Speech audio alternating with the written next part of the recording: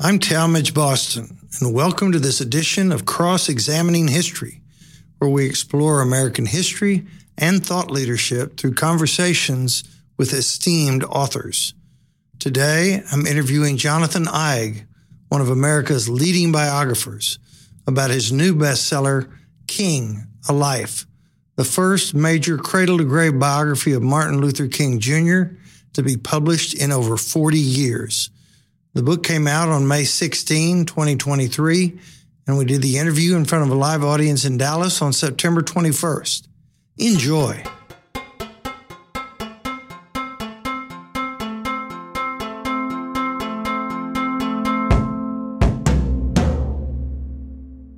And here is Jonathan Eig, our special guest. Hopefully all of you have gotten your books signed. If not, when the program's over, Jonathan will be here to be able to sign your book if you haven't already. Jonathan presumably needs no introduction, and you can read the inside of the dust jacket to see his credentials. But what I will say about the book, an excerpt from this book appeared in the Wall Street Journal several months ago. And when I read it, I felt called to read the book. And then when I read the book, I felt called to create a lesson for my Sunday school class about the book. It was so powerful. So I've talked to many of you this morning and think, oh my gosh, this book's a doorstop. I couldn't possibly read this book. It's too thick. The good news is about the last 100 pages is bibliographic notes and index, so you don't have to read that part. But what you do read is every page is just loaded. So Jonathan, your previous books, Lou Gehrig, Jackie Robinson, Muhammad Ali, now Martin Luther King, you have enriched all of us who are history lovers with advancing our knowledge about all those people. So welcome. We're glad you're here. Thank you. Thank you. And you may not realize it, but Jonathan wrote for the Dallas Morning News for 5 years. Back in the days when we had 2 newspapers. He said those were That's how old I am. But I've mentioned your earlier books, and Jonathan, and I see a real progression. I mean, your first book, Lou Gehrig, Everybody's Hero. Your second book, Jackie Robinson, who's my personal hero as well as many. But Jackie Robinson is not only a great athlete, but became a real leader in the civil rights movement. And kind of where he stopped, Muhammad Ali picks up, which was another major book. And of course, Muhammad Ali became an international figure, not just a national. And then kind of where Muhammad Ali, when you stop there and talk about the civil rights movement, it all leads to the top with Martin Luther King Jr. So was writing this book essentially inevitable for somebody who had covered Robinson and Ali and needed to figure out what's next, what can be better? Well, I don't know if it was inevitable, but it felt natural because I was interviewing people for both of those books, Robinson and Ali, who were in the civil rights sphere. And when I was working on Ali in particular, I was interviewing people like Dick Gregory and Harry Belafonte and Jesse Jackson, Andrew Young, and I asked them about the interactions between Ali and King. They met a couple of times, and I recommend if you get a chance to go watch the YouTube video of Ali and King at a press conference in Louisville, because it's hilarious, because Ali keeps interrupting Martin Luther King. Like no one else in the history of the planet that would ever have the nerve. And King is just cracking up the whole time. It's beautiful. And King, it's funny, you hardly ever see him laughing on television in public. He always felt like he had to present this very dignified air, in part because of the responsibilities of his job, but Ali had him laughing. But in talking to all those people, I realized that there were still dozens, maybe hundreds of people around who knew Martin Luther King well, and that the window for that was closing, to write a book based on interviews. And at the time, it had been 35 years. The last King biography was published in 1982, and that's just wrong. Like, we need a new King biography at least every generation, because his meaning changes to all of us. His meaning changes to American history as time goes by, and at the same time, we've also, over the course of the last 20, 30 years, I think, watered down his image, turned him into a national monument and a holiday, and forgotten how radical he was, forgotten that he was human. So it just seemed like after Ali that I knew these people. I had their numbers in my phone. I could call and get another appointment, and that somebody needed to write another King biography. Well, now that you've done it, and it's gotten high praise, New York Times bestseller, this is the definitive biography of Martin Luther King, presumably for the next couple of decades anyway. I thought, well, what's next? Whoa. Is your next book going to be on Barack Obama? No. In part because David Marinus is already doing it, but I don't think there's enough time has gone by to really judge Obama. So I wish, I know if anybody can pull it off, it's Marinus. But I think, like, even with Ali, it had been 50 years since he won the championship, became a Muslim, and protested the Vietnam War. 50 years is enough time to put some proper historical context. My concern with doing Obama would be that we don't know yet what his administration, what his time in office really means for us, how it changed the country, how he succeeded, how he failed. I think you need a little bit more space. So Harry Truman said it takes 50 years for the dust to settle. Yeah, I think that's right. I think that's absolutely right. So I'm not going to talk. I have an idea for the next book, and I'm hoping to make a decision soon. But I'm not going to mention what it is yet. You'll have to have me back. No. I could test market it, but I got to wait. It's too soon. Too soon. So, Jonathan, obviously, as Byron Sanders said last night, you're white, and you're writing books about African Americans, but you're also Jewish. And Ali, of course, was Muslim. Both Jackie Robinson and especially Martin Luther King were devoted Christians. How do you cross the racial and religious lines to get into the minds of your subjects and feel confident about it? Research, mostly. But I will say, first of all, that I think that in some ways, I think of myself as a journalist, so I can research anything. I feel confident that I can learn what I need to know. But also, I think my Jewish faith has something to do with my interest in these subjects because we share a lot of the same stories from the Bible. We share a lot of the same beliefs about God. And Judaism is really rooted in issues of justice. And these are stories about people pursuing justice in the way that is perhaps most out of line in America, that the American justice system is not in line with the teachings of the Bible, in Martin Luther King's case, and he's determined to try to right that. So I think I come at it from that perspective, but I also feel like, as a white person in particular, I have an extra responsibility to approach with humility. The first thing I did was I asked King's friends and colleagues, did we need a new book? Would they help me if I chose to write a new book? And then I went and asked a lot of the leading scholars of African American history, are you working on a King biography? Why hasn't there been one in such a long time? Do you think we need a new one? And if I began work on it, would you help me? And as I began gathering documents, I immediately found sources of archival material that nobody knew was out there. Thousands of pages of documents that belonged to King's personal archivist had been stored at the Schomburg Library in Harlem, and nobody had opened the boxes yet. Unpublished autobiography written by Martin Luther King's father that nobody had seen. Even the King children didn't know it existed until I found it. So I went to a lot of these scholars and I said, I'm putting everything I find into Google Drive, and I'm sharing it. Read it. It's all yours. Use it for whatever you want. Use it for your research purposes. But please tell me what you find in there that you think is interesting, and let's compare notes. Let's, help me learn, because you've been studying this material all your lives, and I'm new.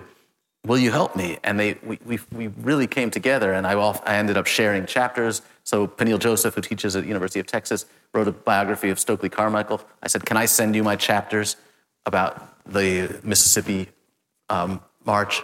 And Lewis Baldwin, who is probably the world's leading theologian on King, who teaches at Vanderbilt. I said, can I show you my chapters that touch on theology?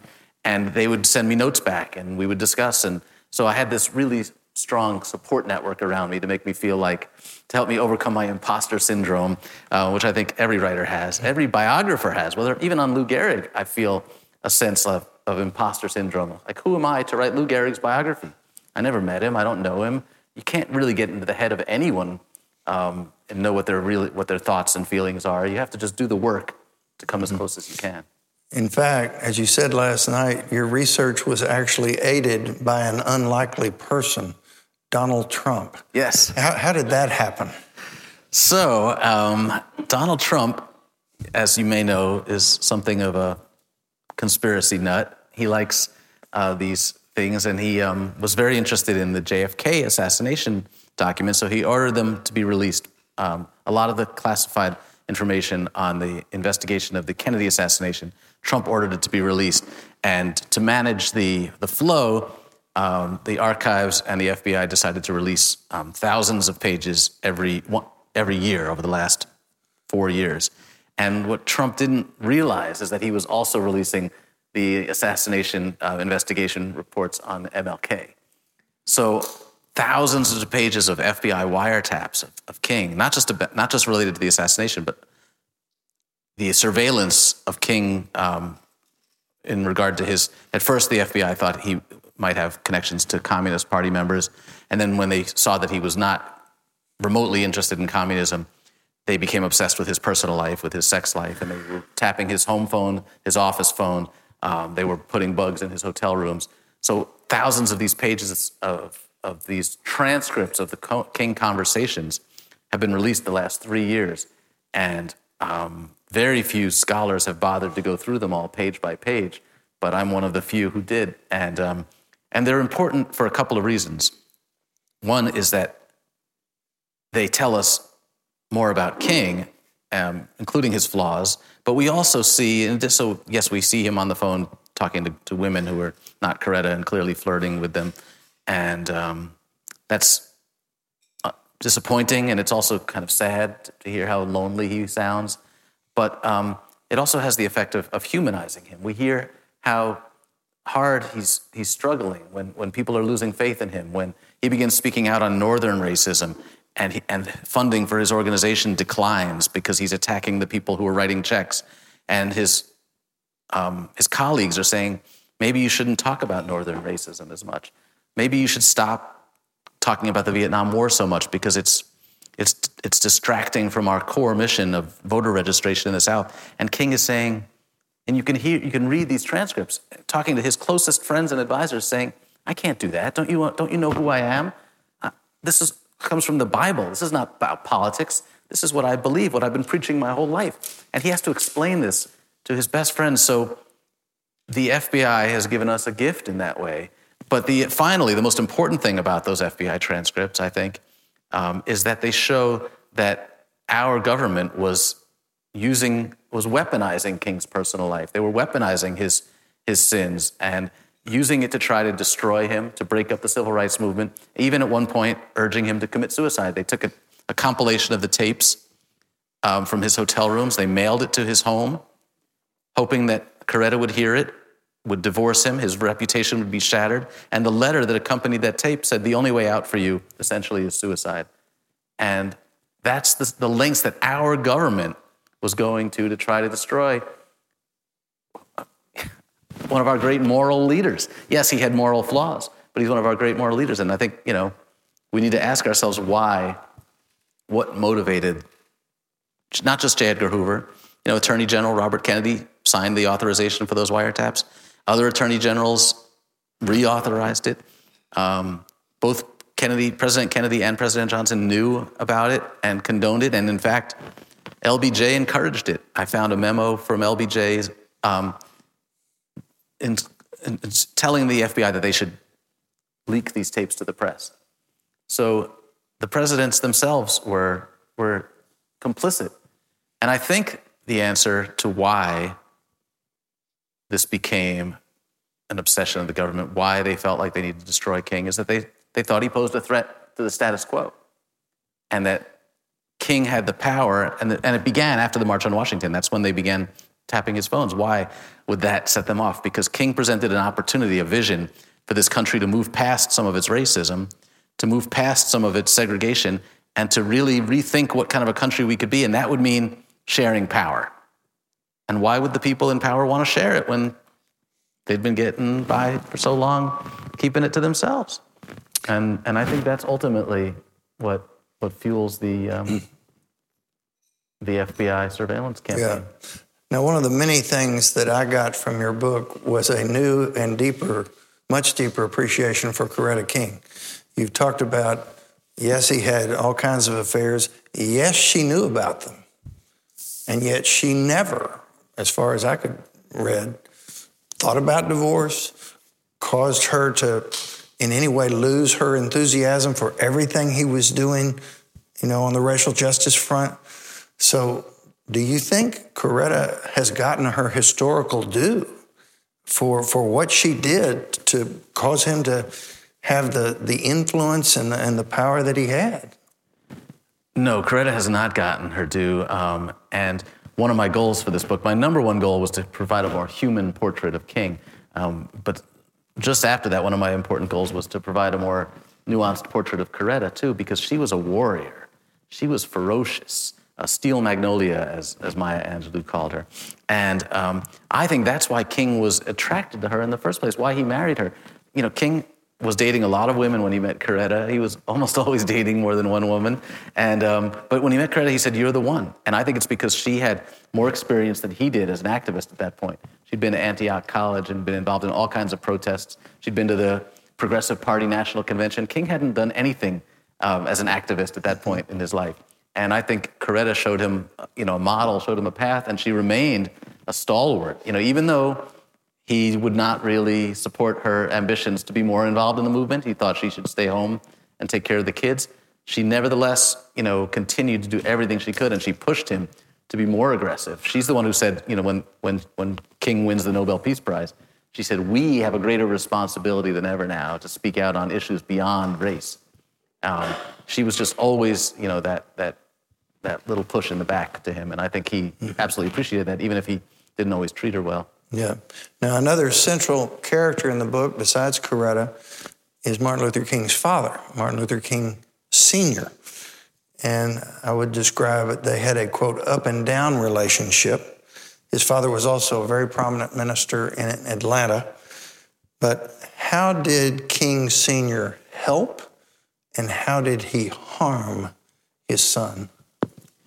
Martin Luther King Sr., Daddy King, as everybody called him, was one of the most interesting and I think one of the bravest figures in American history. We don't give enough credit to that generation that came before the Civil Rights Movement, because Daddy King was born on a farm as a sharecropper.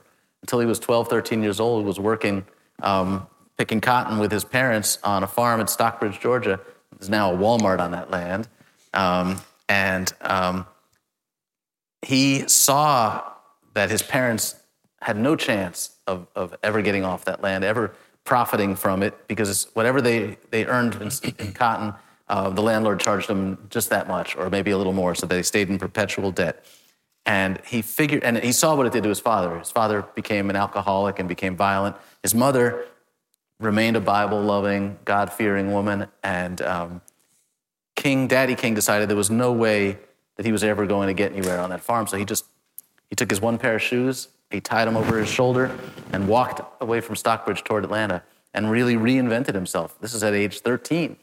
And he starts working on a railroad and then starts teaching himself to read and write and becomes a preacher and marries into another preacher's family, marries Alberta Williams, whose father is the pastor at Ebenezer Baptist Church.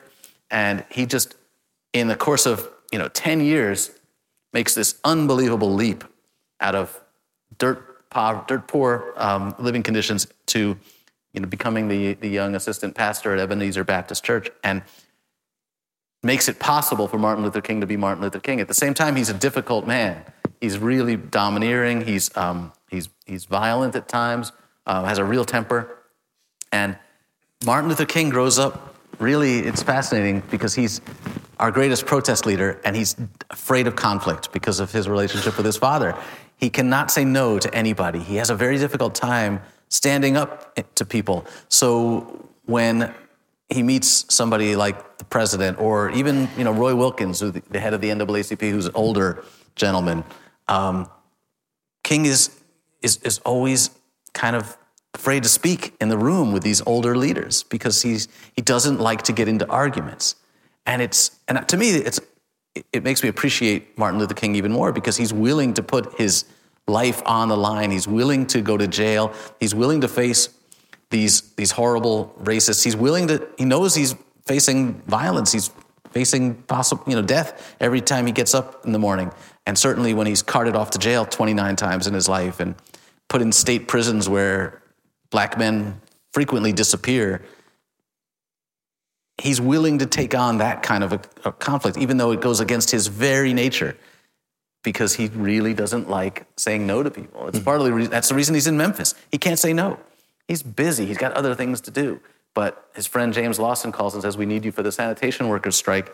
And King can't say no. In Memphis in 1968, where he got killed.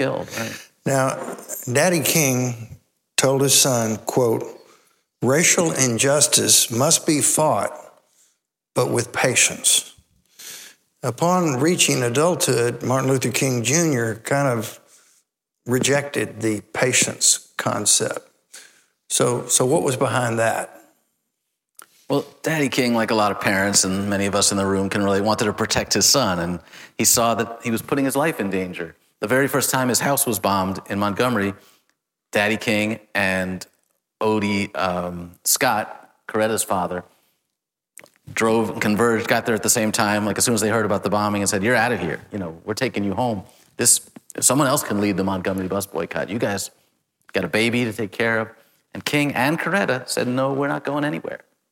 And King was deeply frustrated, not just with his father's tendency to urge caution and patience, but especially with white moderates, with religious leaders who said, "We're getting there. Be patient. You've made so much progress. Stop pushing. You're just going to make enemies. You're just going to enrage the people who are against you. Work with us." And King said, "No, we can't wait. We have to put everything we've got into this now. You can't ask people who've been treated this way for 300 years to be a little more, just wait a little longer." And that's what the letter from Birmingham jail's about. It's a letter to the ministers, the white ministers, who wrote a letter they thought was in support of the protests in Birmingham, saying, "Give us time." And King says, "No, we've been hearing that long enough." Mm-hmm. Mm-hmm. Now, as you mentioned, one of his most important traits was his commitment to nonviolence, which included a willingness to absorb violence, as you said last night. And one of his mantras throughout his life was, quote, "Unearned suffering is redemptive." So where did he get, even at a young age, you say he would resist retaliating when his sister would hit him or things like that. Where did this commitment to nonviolence that began as a child and lasted, where'd that come from? The Bible. You want to expand? Do I have to? No. It's funny. I did an event at the National Cathedral with the Bishop of Washington, D.C., and she said, "I've heard you say that several times. You always just say the Bible." And I think that it's one thing for me as a bishop, as a religious leader to say that, but when a white Jewish journalist says it, it's extra cool. And I just think it's obvious that King is memorizing the Bible before he can read. He's in church not just every Sunday, but probably 5 days out of the week. And his father, his grandfather, his great-grandfather were preachers. And he actually believes this. He believes that he's supposed to model his life after the life of Jesus Christ. And so when he turns the other cheek, it's just that he actually believes what he's been teaching and preaching all these years. And he truly and then he discovers that it has special power for black people in America to show that we've been suffering so long and will suffer more, to show you how much we love this country, how much we believe in the principles in the Bible, these things that we should all be able, it's pretty hard to argue with when you're saying, this is about the Constitution, this is about the Bible, and we, the people who've been treated the worst, are going to show you how to fulfill the promises of these founding documents. That's powerful.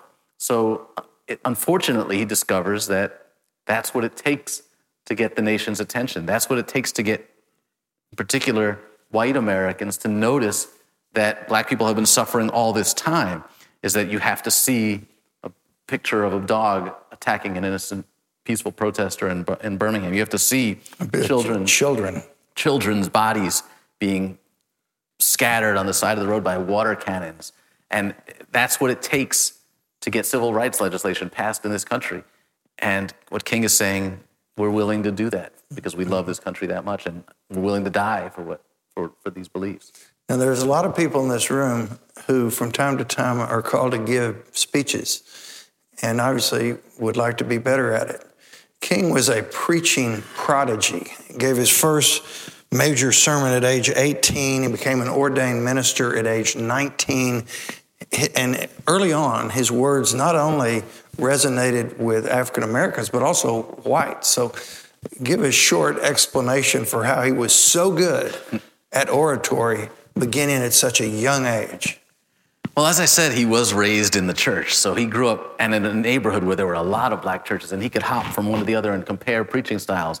Kind of like, we could imitate back in the day, like the batting stances of our favorite ball players. He could imitate all the preachers in the neighborhood.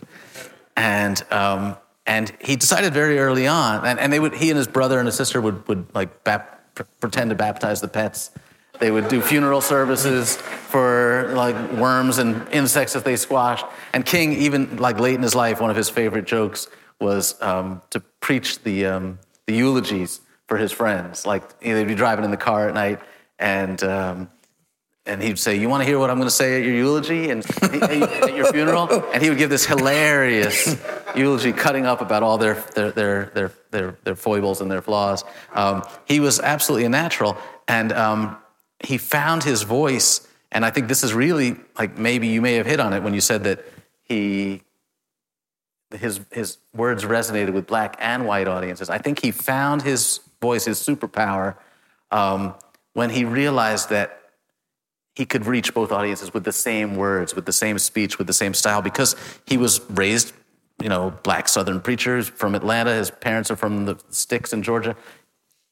People connected, black audiences, churchgoers, Baptists, they responded, and he knew how to touch them. But he'd also been educated in the North. He read philosophy. He read history.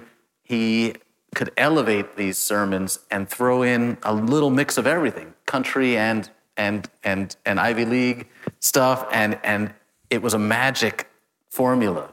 And I think we got so lucky that he was chosen and nominated at the last minute, really, to lead the Montgomery bus boycott, and the nation discovered him there, because I don't think that anybody else could have, from that time and place, could have emerged as a national figure the way he did, that really captured the imagination of the country. Well, and as you mentioned, in his first major speech/sermon in Montgomery, which was a game changer, right after Rosa Parks being arrested, and he said he felt God's power within him. He felt God's voice had become his voice.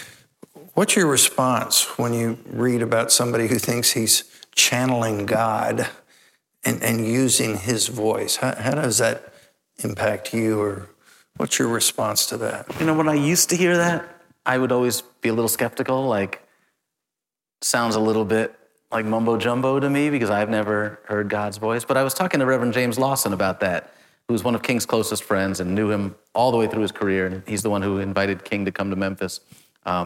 And he said, it's not like that. It's a calling the same way like my doctor felt a calling to become a cancer surgeon after her mother died of cancer. It's a calling deep within you that just resonates through your whole body, that you're doing the right thing.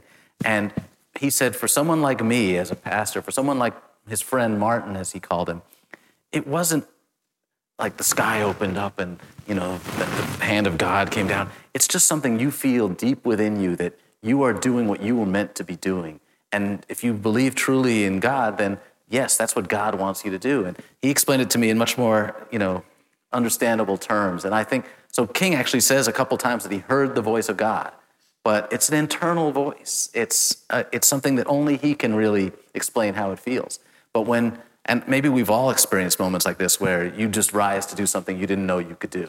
Mm-hmm. And King, before he had to give his first big speech at the Montgomery bus boycott, had a panic attack.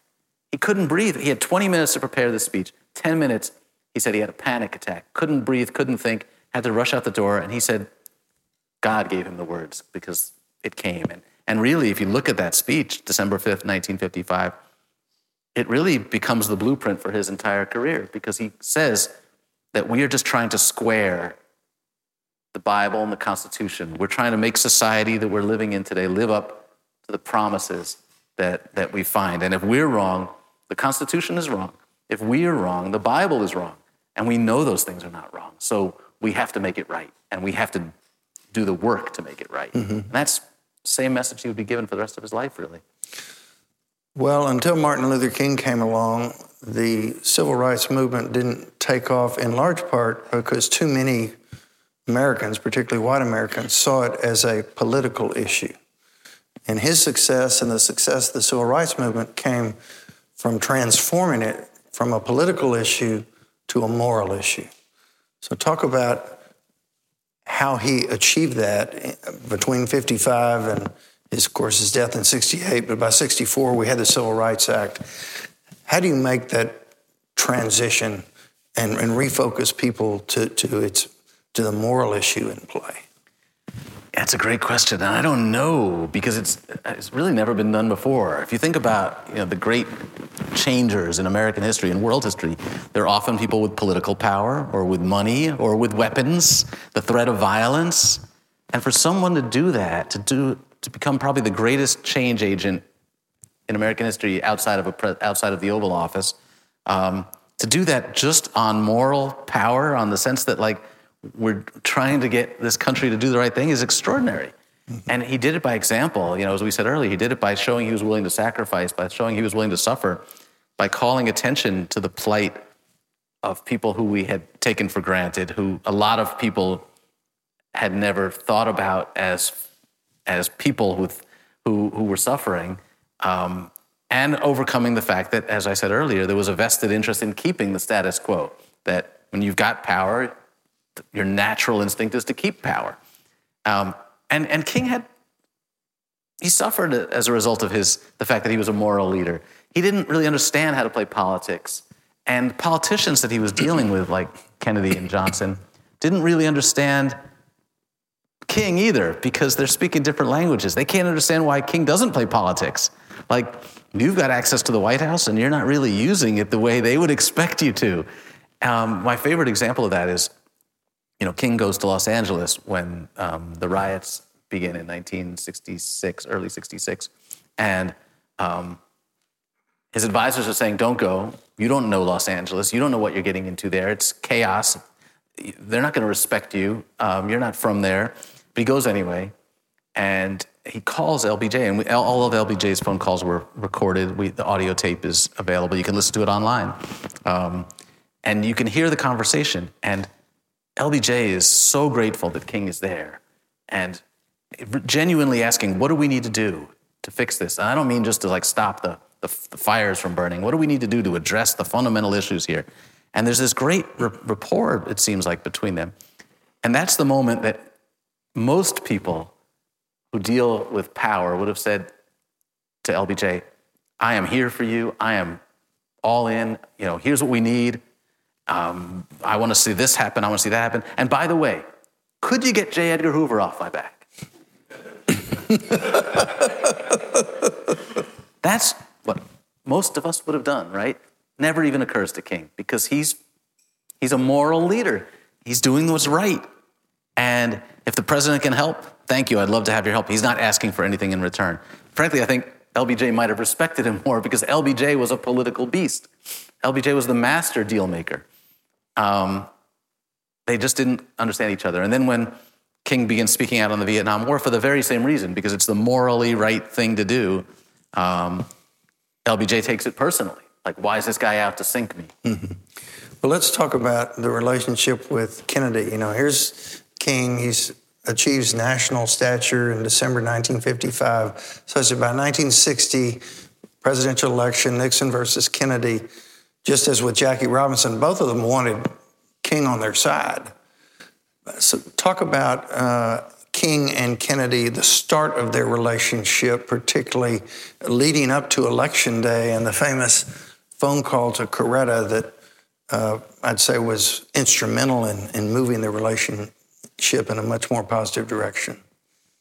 Right. As you know, the election was the closest in history at that point, and most people believe that Kennedy would have lost if not for the increased black turnout, and that black turnout may have been as a result of the fact that Kennedy called Coretta Scott King when King was in jail to express his sympathies, and the word got out, and a lot of black activists began a campaign to spread the word that Kennedy was their man.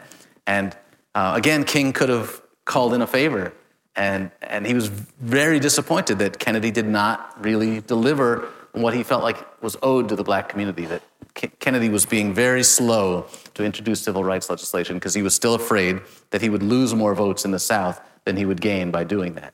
So he's making political calculations, and again, King can't really understand that. Why does politics need to come into this? You believe that civil rights is the right thing to do. You believe in this legislation. You owe your place in office to these voters. Why aren't you just delivering? And King has to push and push and push, and it's really not until Birmingham, when Kennedy sees the dogs attacking protesters and sees the water cannons, that he realizes he has to get off the fence. He has to do something about this. The King was really frustrated with that. Mm-hmm. Now, during the Kennedy presidency, long about 1962, all of a sudden, King's nonviolent approach that's been so successful is being challenged by Malcolm X and others who aren't in favor of nonviolence, who look at it differently. So talk about the relationship between King and Malcolm X and that tension between which way the movement toward civil rights and racial justice went because of that essentially fracture. Yeah, this gets to also the issue of how much pressure King was under and how difficult his life was, because as he emerges as the leader of the leading voice for Black America, of course there are going to be some people who feel like he's been co-opted, he's too conservative, they want to push harder, they don't approve of his nonviolent tactics, they feel like if we're attacked, we should fight back. And some people, including Malcolm X, others come along a little bit later, like Stokely Carmichael, use this to their advantage. And even SNCC, which arises out of the student protests, the lunch counter protests and the freedom rides, they feel like King is an old fuddy-duddy. They call him DeLorde, as if he's this old, he's at this point like 32 years old, but he's too conservative for them. And they're constantly pushing him to get more involved, to be more aggressive. And King, again, it goes back to the Bible.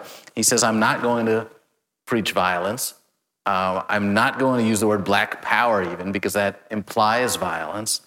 But what I love about King is that he's still listening to these younger people. He's listening to Malcolm X, and he's aware that Malcolm X is using him. He's aware that Stokely Carmichael is using him because by calling King and Uncle Tom, it makes you look braver and more radical, and it attracts a certain faction to you.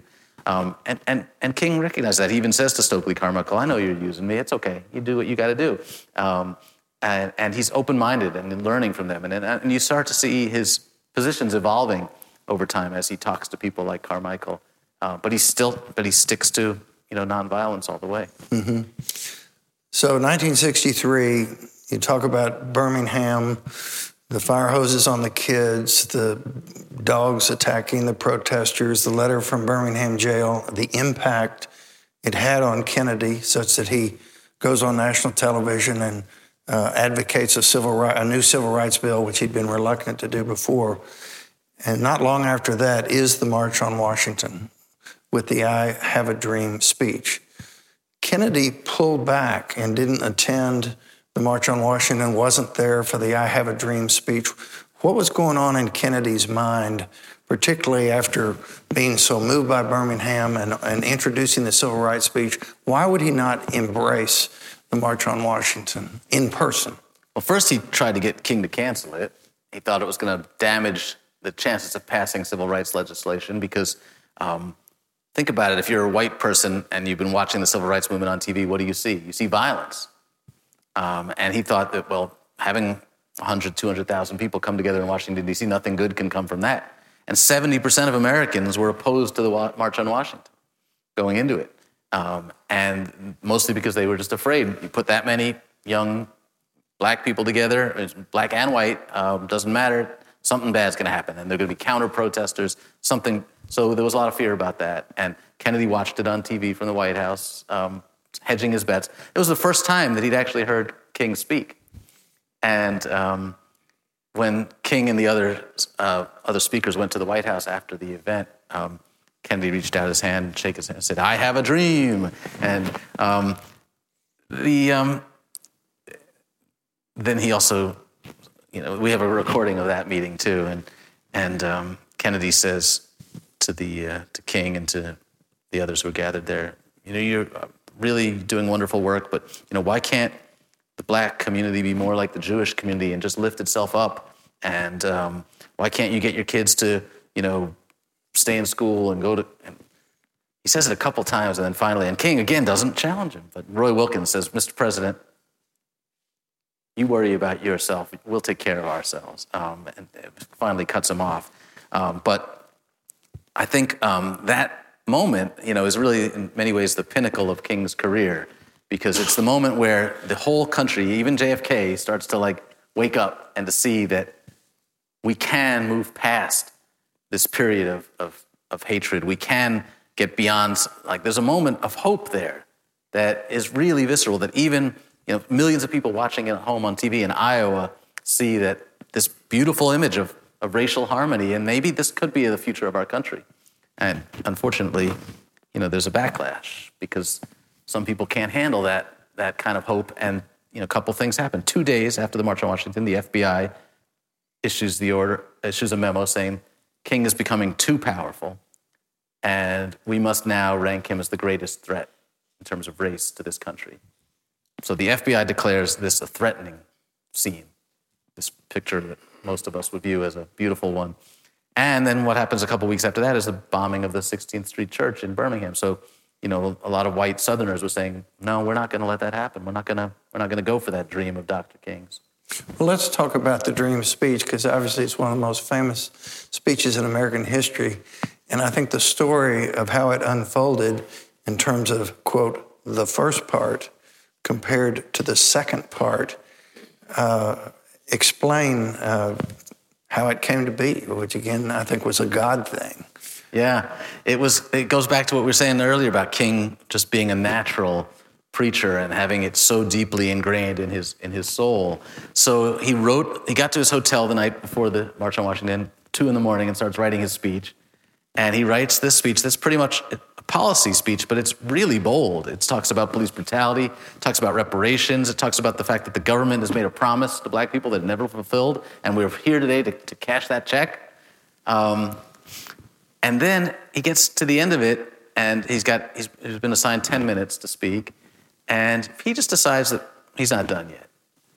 And he's been reading this speech.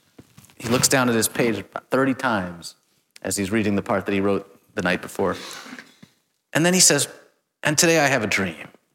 And that's the moment he decides to take the audience to church with him. He's going to do what he does best. And this comes, like we said earlier, he just feels it. He feels like the moment is right. And he's given this dream speech a couple times before, something he's comfortable with, and he never looks down at the page again. And he gives one of maybe the greatest speech in American history, completely off the top of his head and from deep within his soul. And that's the speech that really captures the American imagination and changes King's life. We should remember the radical part of the speech that came before it, though. And I wish that our schools would teach the first half of the speech as well as they teach the second half of the speech. I think the second half, the dream part, is great for the little kids. And when they get to middle school, they should be able to handle the first part of the speech. We really need to teach both. Mm-hmm. So 3 months after the I Have a Dream speech, Kennedy's assassinated. So obviously we have a new president. How did that impact the civil rights movement, that changing of the person in the Oval Office?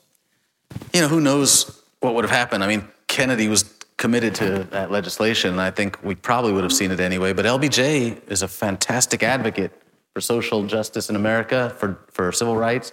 for poverty fighting programs. He uses this opportunity. He takes office with kind of a carte blanche to do what he wants because he's coming into office under such tragic conditions, and he sees this as an opportunity to and wants to make it his priority to pass civil rights legislation and to pass this Great Society, the anti-poverty programs, and King becomes an important ally, and that's really one of the great moments in American history in those next couple of years when LBJ helps lead and sign this important legislation is key, and that's part of the legacy of the assassination too, because Johnson had that opportunity because of his unusual circumstances by which he came to office. Mm-hmm. So the Civil Rights Act gets passed early July 1964. How does that impact the civil rights movement? How does that cause schools to become integrated more rapidly or not? How does that impact the bringing down of Jim Crow? And what was King's role in moving that act into action and not just words on the page of a new law? Well, the law was important because it had teeth. There was an enforcement component, and you start to really see voting rights. You start to see voter registration coming up dramatically. You start to now, for a long time, Brown versus Board of Education was a decade earlier, and we still hadn't seen much integration in the schools in the South. Schools and cities and states were fighting it, but the Civil Rights Act puts more enforcement power behind a lot of that, and you start to really see a lot of improvement. And also, Kennedy did a very good job of, as he was pushing that legislation, of really, he and Bobby Kennedy worked very hard to do grassroots work to get communities, to get businesses to start integrating before they were made to by the law. And it was starting to make progress. And King was really encouraged just to stick to the South because you had the potential now to really use that legislation to increase voter registration, to get more black candidates elected to office, to tip the balance of power in Congress and state houses, state legislatures. But King wasn't satisfied with that. He wasn't prepared to just stick to the South because by then he felt like he'd been saying all along, and people hadn't been listening, that Northern racism was in many ways just as bad, just better camouflaged, and that Northern segregation was just as pernicious and better camouflaged, and he'd seen it over and over again in Chicago and Philadelphia, New York, and Los Angeles. He'd seen the white flight. He'd seen the school systems that were segregated not by law but by custom. And again, going back to the Bible, he felt like it would be hypocritical for him not to call that out. Why should he just call it out in Birmingham and Selma and Montgomery when it was just as bad in Long Island and in Chicago and in Boston? So he sees that the civil rights legislation is making gains. It's really helping in the South, but there's more demand for his attention in the North, and he begins to shift his focus a little bit. And so what kind of success or lack of success did he have as he shifted his focus to the North? It didn't go so well. He came to my hometown, Chicago, and actually moved there and rented an apartment in a terrible neighborhood to try to bring attention to the conditions in which so many poor people were living, and also called attention to the segregated school system in Chicago, and wanted Chicago to be the model, wanted Chicago to show the nation, just as he'd shown what was happening in Birmingham. He wanted to wake people up, but there was a problem. And the problem was largely that the white news media was less interested in showing those stories because this was their home turf. They thought King didn't know what he was talking about. He's not from here. And they're happy to dump on the South. They don't want to dump on themselves. It's absolutely true that when they, it's easy to come down and paint, Bull Connor as the bad guy, but the Chicago Tribune is less likely to take that approach when Mayor Daley is who they're writing about. And Daley was very effective in squashing King's efforts. So King comes to Chicago. He's attacked. He's hit in the back of the head with a brick or a rock. He calls the protesters, the counter-protesters in Chicago, the most racist people he's ever encountered, that they could teach the people of Alabama something about racism.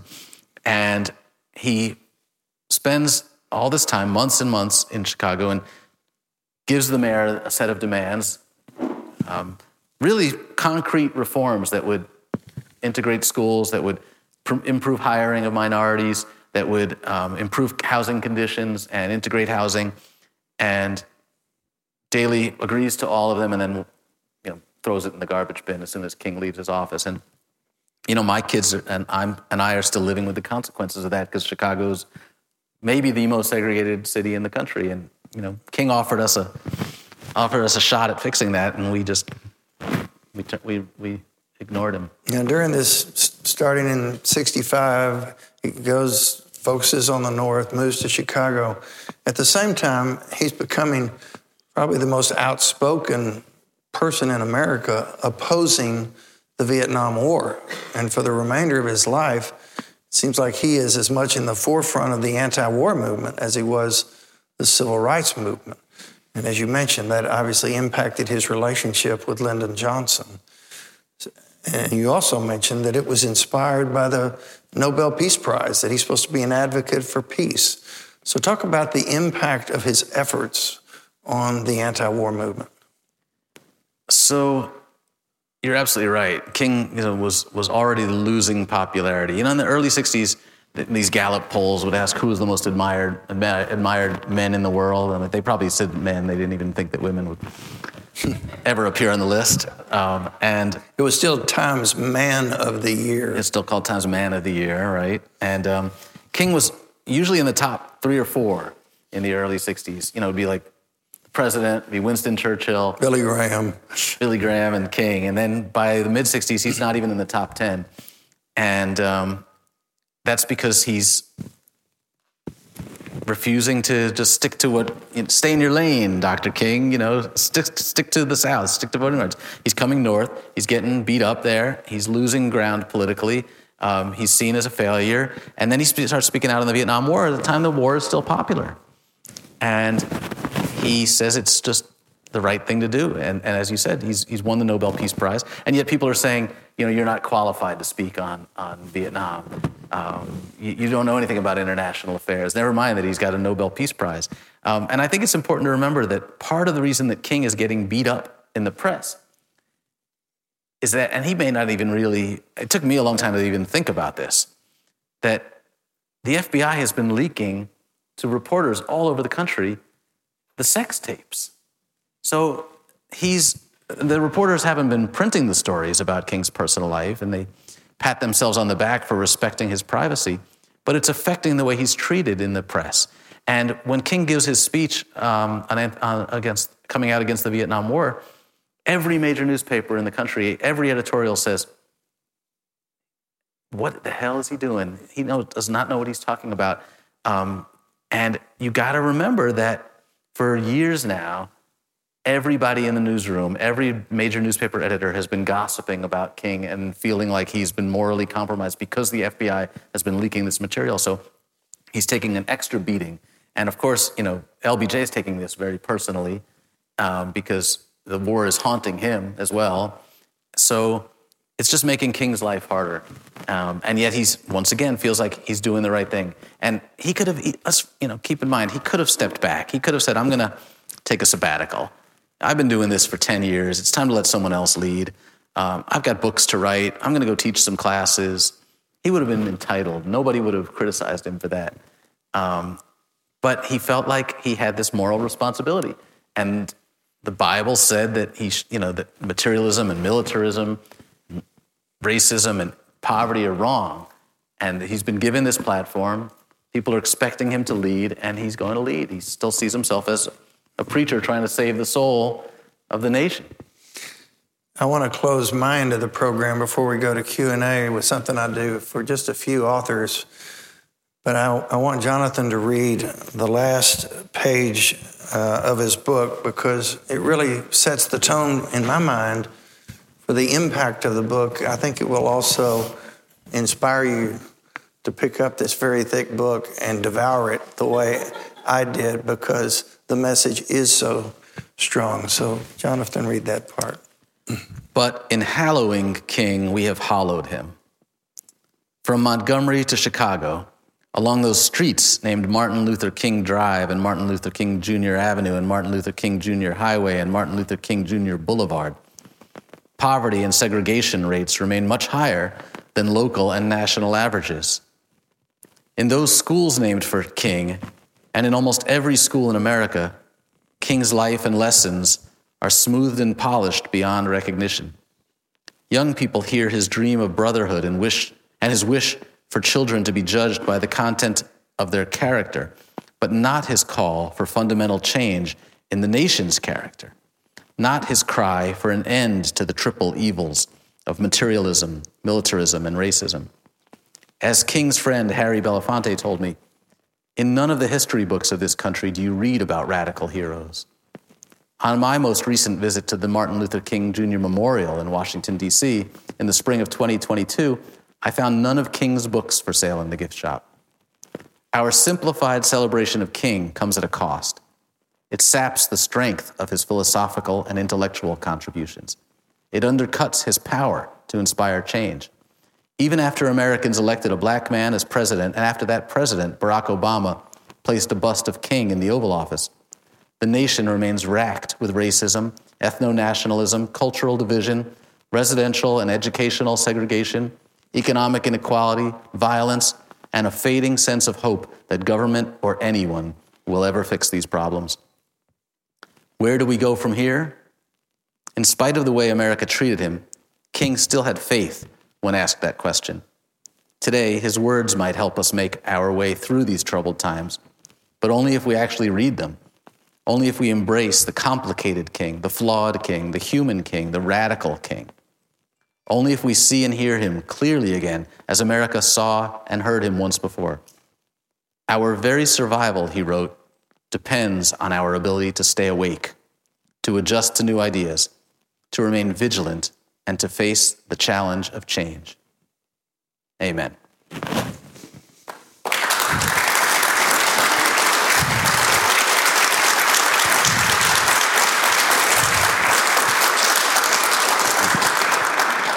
That is so powerful. Do we have any questions? Yes, Latosha.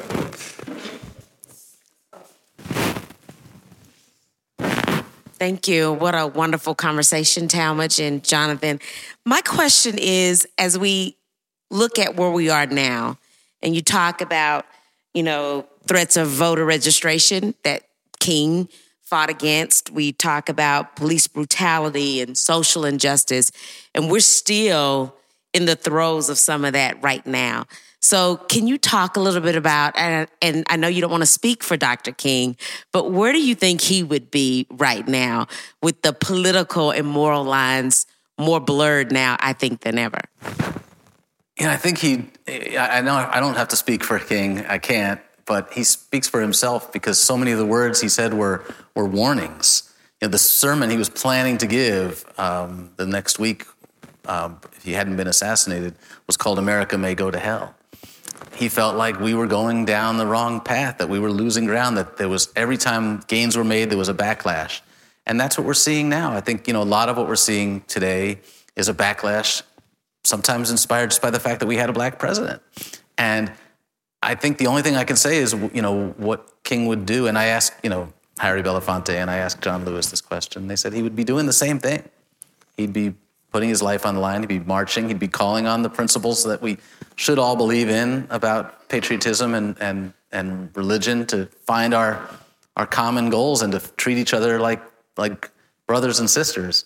I think the same message applies, but it does sometimes seem like we're losing ground, that we are more divided even. I don't know. When I asked that to the old wise men and women, they said, no, we're not more divided now. It was a lot scarier and a lot more hostile then than it is today. So I hope that we actually, the long arc of history is bending toward justice. But, I think the point is we have to keep bending. It doesn't bend by itself. Mm-hmm. Any other questions? Yes, Dale. Jonathan, you talked about that Dr. King gave the I Have a Dream speech a few times earlier. Can you talk about that? Yeah, he gave it once a few years earlier in the South. I think it was South Carolina. And then just a few weeks, maybe a couple months before the March on Washington, he gave it in Detroit, and at that time was the largest gathering of black protesters in American history. 100,000 people at Cobo Hall, and there were loudspeakers set up outside the hall so people on the street could hear. Dale's from Michigan. He wanted to hear you talk about that. And I will point out that the white governor and the white mayor supported that march, endorsed it, and participated. So there was a feeling of real community in Michigan at the time, and support for that movement. And as a historical note, Motown recorded the speech. You can buy the record on eBay, and so you can hear how the first "I Have a Dream" speech differs slightly from the second "I Have a Dream" speech. And the Motown was planning to also recorded the March on Washington, and they were going to make a record out of that. But King got into a legal dispute over who had the rights to it. But the important piece about this is a great piece of trivia. A lot of people think that Mahalia Jackson shouted out and tell him about the dream, Martin, because she thought the first half of the speech was a little boring, and she wanted him to do the dream thing that she'd heard in Detroit. And I wondered if that was true, because you can't hear Mahalia on the tape. You can't hear her say that. But you can hear her. She's sitting right under the microphone, and you can hear her throughout King's speech saying, yes, yes, that's right. And so I got a hold of the master recording for Motown, and you can hear Mahalia say, tell him about the dream, Martin, after he's already started in the dream portion. So she does not deserve the credit for inspiring the I Have a Dream. She was just echoing it. She was saying, yes, that's right, keep going. So I am happy that I corrected the record on that. You did correct the record, because I've been giving Mahalia Jackson credit for years. So now you just corrected me. Mahalia never took credit. In her memoir, she talks about being there that day, and she says nothing about I Have a Dream, that she had anything to do with it. And I think that King deserves all the credit. Okay. There was another question, I thought. Yes. Hi there. King's connection to the metaphysical and the divine really allows him to sort of zoom out and see oppression and racism as a symptom of being human, and that enable his capacity to have compassion not only for others but for himself. Hence his ability to endure violence, right? And James Baldwin also talks about the turmoil in America and race relations as a reflection of our inner psyche.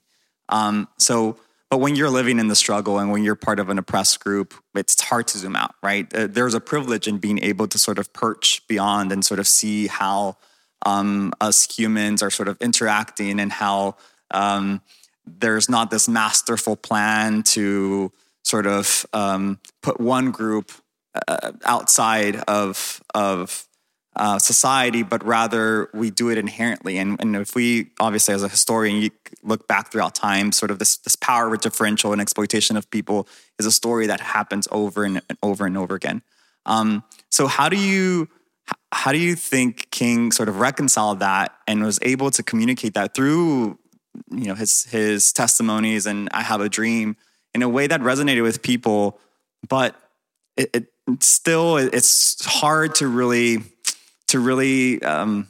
understand and really and sit with and embody this understanding that we are participants in oppression of one another, and we need to remind ourselves of our humanity, but also our divinity. Yeah. So what would you think King would say to that? Wow, that's a great question. I guess I would say that it's aspirational. And it only could have come from a preacher, from a man of God, I think, because what he's saying is that we are all trying to live up to the image of God. We're all trying to fulfill the idea that we're made in the image of God, that we're all God's creations. And we don't succeed all the time. The point of religion is not to be perfect, it's to strive. So when he's able to see that the country is failing and that we still have to suffer, but we're striving. And yes, he believes that even Bull Connor, even Sheriff Jim Clark can are also made in the image of God, and they have their own flaws, but he believes in their ability to work, to aspire to be better people too. And he's not just saying that stuff. He believes it. Well, I want to thank all of you for coming. Jonathan's going to be here for a few more minutes if you haven't gotten your book signed yet. But Jonathan, thank you so much for honoring us. Thank you. Jonathan Eig's fantastic biography of Martin Luther King Jr. is a much-needed reminder of how King accomplished what he did through civility, nonviolence, and eloquence, something today's leaders are lacking to our detriment. I hope you enjoyed this podcast. Make sure and catch all my podcasts at Spotify, iTunes, SoundCloud, and the Washington Independent Review of Books. Until next time, remember, as my late great friend Bobby Bragan used to say, you can't hit the ball with the bat on your shoulder. This is Talmage Boston of the law firm Shackelford, Bowen, McKinley, and Norton. Thanks for listening.